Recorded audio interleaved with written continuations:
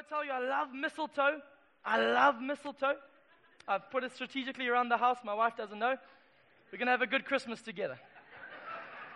Just thought I'd put that out there. I want to say, I even love singing Frosty the Snowman. Well, people, and singing I'm Dreaming of a White Christmas while sitting on a beach in 40-degree heat. I love it. I do it. As I'm seeing people fan themselves, we should have sung I'm Dreaming of a White Christmas. Yeah, anything. Or just a cooler Christmas. I'm dreaming for a little bit of a cooler Christmas. But I love it all. I even love the Christmas story. I don't know if you followed along there with what Jen was reading, but that was just an excerpt from the Bible of the Christmas story, which I think, unfortunately, though, sometimes gets shoved into the same category as Christmas trees, Boney M, and I'm Dreaming of a White Christmas. It's all part of it. Like, this is part of a novelty bag called Christmas. We pull it out every December. And it's so quaint. And I think the trouble is we take those things and we make the Christmas story very similar to that. We almost make it like a bit of a myth, or we romanticize it. And it's very clean cut, and Mary's got a halo. And it's just beautiful, you know. And Joseph is cleanly shaven. He's just looking good, and he's got aftershave on, and you know, it's just this beautiful, the baby of Jesus is just perfect, and there's a beam of light. Whoa! It's like almost amazing. The lighting guy was working extra hard at the manger. Thank you for that laugh. I appreciate that. Tell you, it's good. It's Christmas. We're allowed to laugh. Appreciate that's a good one. But you know what? I think what we do with the Christmas story, I think, you know, I believe the Christmas story was much less silent night, all was calm and all was bright. And it was much more chaos upon chaos. It was crazy, it was dirty, there was confusion, there was fear. They didn't know what was going on. That was the Christmas story. And I like that Christmas story version better. And I want to take us into that story because I believe a lot of us, we buy into this lie. And I saw kids looking at these presents, eyeing them out. But we buy into this, we get so excited because we see some wrapping, and we play our lives a lot like this. Or we make the Christmas story a lot like this, all shiny and bright on the outside, but inside, there's nothing. Sorry, kids. Nothing inside. But that's also, I believe, we buy into the lie, and we put on our suit and tie, as I've done for the first time this year. You should be privileged. But what happens is, I think our lives become a lot like this, where we try to keep it all together, looking good on the outside, but inside there's emptiness. And we're struggling. The kids are still eyeing. They don't believe me. As soon as he puts that present down, I'm taking it. But I want to tell you, I want to take us into the Bible very shortly for 15 minutes, if that's okay. Just if you're unaware or unfamiliar with the Bible, it's broken up in two parts. The first chapter, the first stanza of the Bible is called the Old Testament. And it works out about 3/4 of the Bible. Just around there. That's it there. That's the Old Testament. Then, if you flick over the page, it opens a new day for the Bible. It's called the New Testament. Some really clever genius writers there. The Old and the New Testament. But what is missed in this, sometimes I think we miss this thing, is that this one page that separates the Old and the New Testament represents 400 years. So from this page to flicking to the New is 400 years. And the Bible, its main job is to record God's dealings, God's speakings, God's relationship with mankind. But for 400 years, it seemed like man got the silent treatment. I tell you, if my wife gives me silent treatment for 10 minutes, I know there's problems. Woo, I've got to be planning a date night soon. Things are on the rocks there. But I want to tell you, 400 years. My question here is, was God being silent, or had the people stopped listening? I don't know. I think I'd lean into the latter. But what happens is that the people actually, they don't freak out. The amazing thing is when God goes silent and the word of God becomes rare, no one freaks out. It's business as usual. The rapping goes on, and 400 years go on, and the church looks exactly the same as it once was, but there's nothing inside. Business as usual carried on without the voice of God cutting in and leading the people. That's where we pick up the story. And we meet our first character. And I don't know if you're aware of her. Her name is Mary. There's just something about Mary. There's just something about Mary, I tell you. But I want to tell you that something, I believe, was nothing unusual about her. I think some parts of the church, they deify Mary to such an extreme that they do her a disservice. Because I want to tell you that Mary, there was nothing unusual about her except this. God chose her. She wasn't set apart in a different way. It was just God chose Mary. That's why she's amazing. And she responded in obedience to that, which is incredible. But God chose her. But the scholars tell us that Mary, as I say, we mythicize this thing. We put her up there on a pedestal with a halo and all. But the scholars say Mary was a teenager. Just a teenager. I want to tell you that as I thought about this a little bit, I want to bet that if Mary had a cell phone, her cell phone would have been filled with LOLs and BRBs and all the like, and you'd have no clue what she's talking about. You wouldn't, because she was a teenager. I believe in her Christmas wish list, she would have written down that year before the angel met her, said, One Direction tickets, please. Justin Bieber's new CD, new iPhone. That would have been her Christmas wish list, because she was a teenager. But then the angel appears to her. And this angel, named Gabriel, just that's for dramatic effect. The angel appeared to her and said, You are pregnant with the Messiah. First words, I want to tell you, when you've had silent treatment for 400 years, you've got to pay attention to the first words that the heaven speaks. Hey, am I right? It's quite a big deal. And he says to her, You're pregnant with the Messiah. And I love Mary's response because it's so honest. It wasn't this amazing thing. Her first response is fear, questions, doubt, anxiety. I want to tell you, I bet she was hoping there was another Miss Universe moment. It's Mary who's pregnant. No, it's not. She's like, oh, thank goodness. Oh, Miss Columbia, thank goodness. I think she was hoping that. I really do think she was hoping that. But I want to tell you, the first word from heaven, actually, when we lean in a little bit closer, we see the first word that heaven says after 400 years is this. Don't be afraid. God is for you. Bam. Huge. And this is amazing because I believe this needs to reach us. This Christmas needs to preach this to us, that don't be afraid. God is for you. Because I believe, and I grew up in this understanding that I thought that God was angry with me. I thought God was angry with me. I thought he was disappointed. I thought he was saying, look at him. I knew he was a sinner. I knew, look at it. Oh, he's loving it. But I want to tell you the truth is, that is the most furthest thing from the truth. Understanding that when God says he is for you, the understanding of this is that God goes as far as saying this. This is the biggest secret. If you want to reach into the stocking of Christmas and find out the greatest treasure is this. He's not counting your sins against you anymore. Because of Christmas. Because of Jesus, he came to this earth. God, he even said so much so that he's removed our sins as far as the east is from the west. God is not against you. He's for you. Great news on Christmas. I want to tell you, the second person that we meet Mary, and she hears, don't be afraid, God is for you. The second man is a man named Joe. For short, Joseph, you might know him as. But Joe, JJ, whatever you want to go with. Joe is also a teenager, and I can imagine with the flat cap and the board shorts. But he's a teenager, as we read in between the lines, that he was a guy who was a man with purpose in his life, and he's a man that was a responsible man, and he's a young man that also has a future. Probably was dreaming of a university next year. He'd probably put out his 10-year plan of where I want to be in 10 years, dating and engaged then to Mary. And then he hears this news from Mary that, I'm pregnant. And she says, but it was the Lord. And he says, I've heard that on Jerry Springer before. I'm not buying that one. So Joseph goes and he says, you know what? I'm a good guy. I don't buy this whole story. So he says, what I'm going to do is I'm going to divorce her quietly. I don't want to cause a stir. I don't want to embarrass her. But I've got a plan. My life's going this way. So this can't take me off the rails. This girl's not going to stop me from my future. But then what happens is he gets a word from heaven in a dream. The angel appears to him, and the angel says this, the second word from heaven. He says, he meets Joseph, and he says, Joseph, this is your child, born of the Holy Spirit, but you're going to father him, and you're going to name him Jesus, God Emmanuel, which means God with us. I want to tell you, the first word from heaven is, don't be afraid, God is for you. The second word from heaven is this, don't be afraid, God is with you.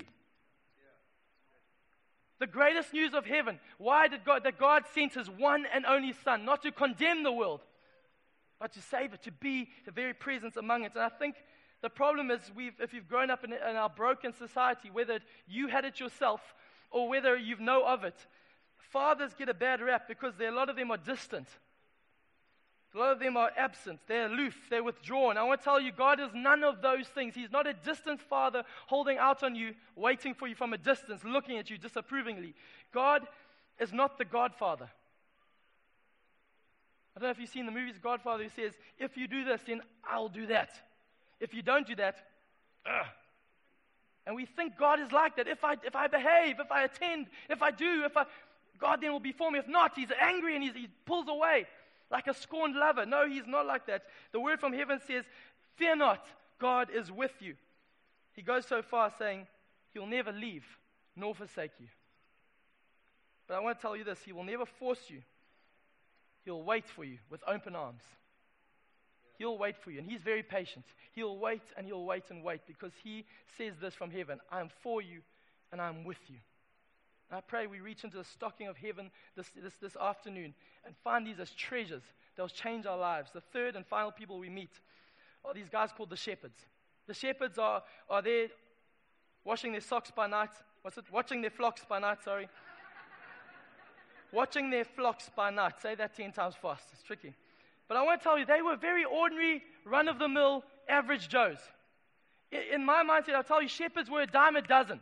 Shepherds were everywhere. They were looking at sheep there, and I'm telling you, and I think in my mindset, I think they were like a modern-day equivalent or an ancient-day equivalent of car guards. I'm being serious. I think they were there. They were just always in. That's the way. The sheep come on in, out, looking. I'll look after them. I've got it. Thanks.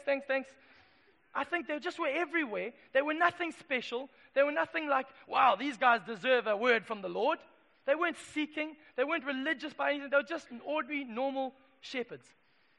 And the angel comes to them and says this thing. It says, good news, I bring you good news of great joy. The Savior, the Christ, is born. The first word from heaven is, don't be afraid, God is for you. The second word is, don't be afraid, God is with you. I'll tell you, the third word from heaven is, don't be afraid, God can save you. God can save you. This is huge for me because I want to tell you that Jesus did not come to be a footnote or to just neaten up our lives, call us to a higher level of morality, or basically, in a sense, get our empty lives and wrap them a little bit tighter and make them a little bit more presentable for people to see. He did not come for greater morality. If I would tell you the greatest lie is that Jesus is there ticking your morality status. No, He did not come to bring you to a level of greater behavior. He called you to a new life entirely. His life. I want to tell you that Jesus came and was born into our mess. This messy story. He was born into a manger full of animal droppings and smells, and it was not pretty by any stretch of the imagination. He was born into our mess, and if you flip a few pages in your Bible, you'll find out why. He was born so that He would die and become our mess. He was not only born into it, He took our mess upon Himself. He took every sin, every last sin upon Himself. Jesus was born to die. Why? To save you and I. I want to tell you, this is huge. He died a death we deserved. He paid a debt we couldn't pay, all to save us. Don't be afraid. God can save you. We see those things, and finally, you wonder, after all this amazing outpouring of God's words, what is man's response? If you look at it, there's a little verse tucked away in that whole story that Jen read that says when the life of God, Mary and Joseph said yes, and in obedience found favor in God as the life of God came and they carried the Savior. And it says they went after, to the census, they arrived in Bethlehem, and she was about to give birth, and they looked for a place to give birth to the life of God, who was there to come and be for the world, to be with the world, and to save the world. And the response of mankind was this: from in to in, from hostile to hostile, from Formula One to Formula One. They went to all of them, and every single one of them said, we have no room. There is no room. 400 years had come, and yet they got in a groove, and they said, don't disturb the status quo here. We're happy. We're happy with our empty box. We're happy with the wrapping, but nothing beating inside. They were happy with business as usual. Jesus went a bit further later on. He called these guys out, men who loved to be religious but didn't have the life of God. And He said, you guys have no room in your hearts for my word. There's no room, they said. And I believe that we, very often, myself included, often when confronted with the life of God, calling me to the more of Him and to trust Him and to know that He's for me and with me and He's there to save me and throw my lot entirely with Jesus, I often know my own heart says, no, I don't have any room. I've got things going on. I don't have room. And I'll tell you 3 reasons I believe fear of what people think is the first reason why we say there is no room. We are fearful of what people will think if suddenly I give up. I've held on to my intellect for so long. I've held on to my pride. I've worked out, I've reasoned this thing. And this thing just sounds so out there, so different. And the heart, you're getting pulled by Jesus. You're being pulled by Him. He's pursuing you. I'm with you. Come into the fullness of life. And we say, but I've got no room because I'm fearful what people will think of me. Secondly, I believe that we are fearful of the future. Just like Joseph, we can lean into, we don't want, God, when He comes, He demands a change, and we say, I don't want it, the change will be too much. It'll be too much for me to do. And we lean into our self-reliance, and we say, no, I'm fearful, I'm going to hold on to my future. I'm not going to give it up for the better one that He has for us. I'm going to hold on to the empty box. Thirdly, maybe a fear of our own brokenness.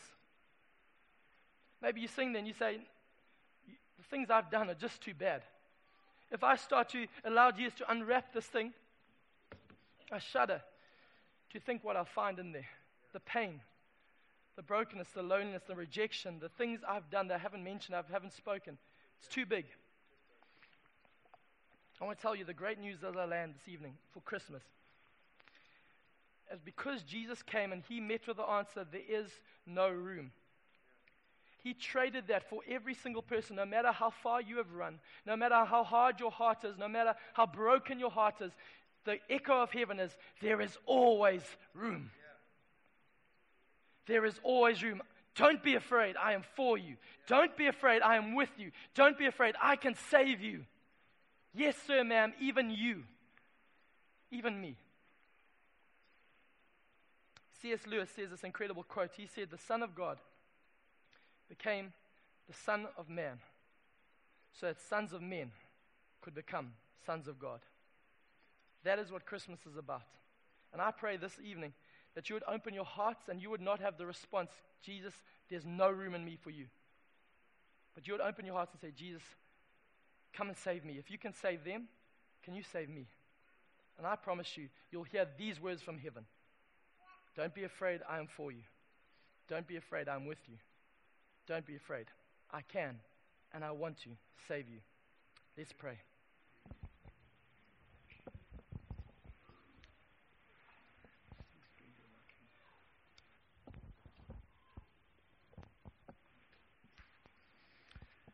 If you can close your eyes and bow your heads.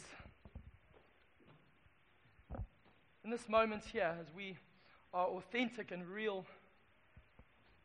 pushing past the trappings of Christmas, pushing past trees and Boney M and Christmas dinners, pushing past the wrapping paper and coming and saying, actually, there is an emptiness inside of me. I've tried to fill it with other things. I've tried to fill it with pursuits. I've tried to fill it with relationships. I've tried to fill it with money, with my job, with family. But as I have the box of my life rattled tonight, I realize it's empty inside. Sir, ma'am, maybe you have grown up with the idea that God is angry, or God is distant, or you are too far gone. My prayer, and our prayer that we've been praying all week, is that you coming to the service tonight would not just be a religious box to tick, but to say, Jesus, there is room in my heart for you. And to hear Him say, there's always room for you. If that's you in this place, we're going to sing again a song. But before that, I'm going to ask you to do a very brave thing. No one's looking around. I'm going to ask you just to lift your hand as high as you can on the count of 3. If you're saying, I want to change the sign on my door that there's no room for the life of God, but actually say, I don't have the answers, I don't even know where to start, but I'm going to start by just saying yes, like Mary. It's a bit confusing, a bit all out there, but I'm just going to say yes. If that's you saying yes to the life of God and changing that sign from there's no room to yes, Jesus, come on in. I'm going to ask you just to lift your hand high, just for me to see so I can pray. Thank you, ma'am. I'm going to count to 3. 1, 2, 3. Lift your hand high. No one else is looking, just me so I can know who to pray for. Thank you, thank you. His hands are off. Thank you very much. Wonderful. That's lovely. Keep your hands up. Just I'm going to pray. No one's looking. We're not counting. But just it's a statement of faith saying, Jesus, I'm changing that sign. Sometimes it just takes that little action. Father, I pray right now for every single one of these people who tonight have said, I'm changing. Not my behavior, but I'm changing my belief system. I'm not believing in a God who's absent, a God who's far, a God who's powerless. I'm believing in a God who came down for me. Tonight I repent. The word repent just means I say sorry. And I mean it with my heart of holding on to my own box tightly and not giving it to you, God. And I pray as they repent, as we repent as a people, would the life of Jesus come and save us. Father, I pray right now, God, we believe in you, Jesus. You came, you were born, you lived a perfect life that we could never live, and you died a death that we deserved, paid the price that we could never pay, so that the sons of men could become the sons of God. And I pray in this room on this Christmas, men and women all across this auditorium, we're lifting their hands, not an emotional plea, but in a moment saying, I surrender. I thank you, God, everything changes. Just like for Mary, for Joseph, 400 years of silence, everything changed. And tonight, your sons and daughters go free as the life of God floods in and changes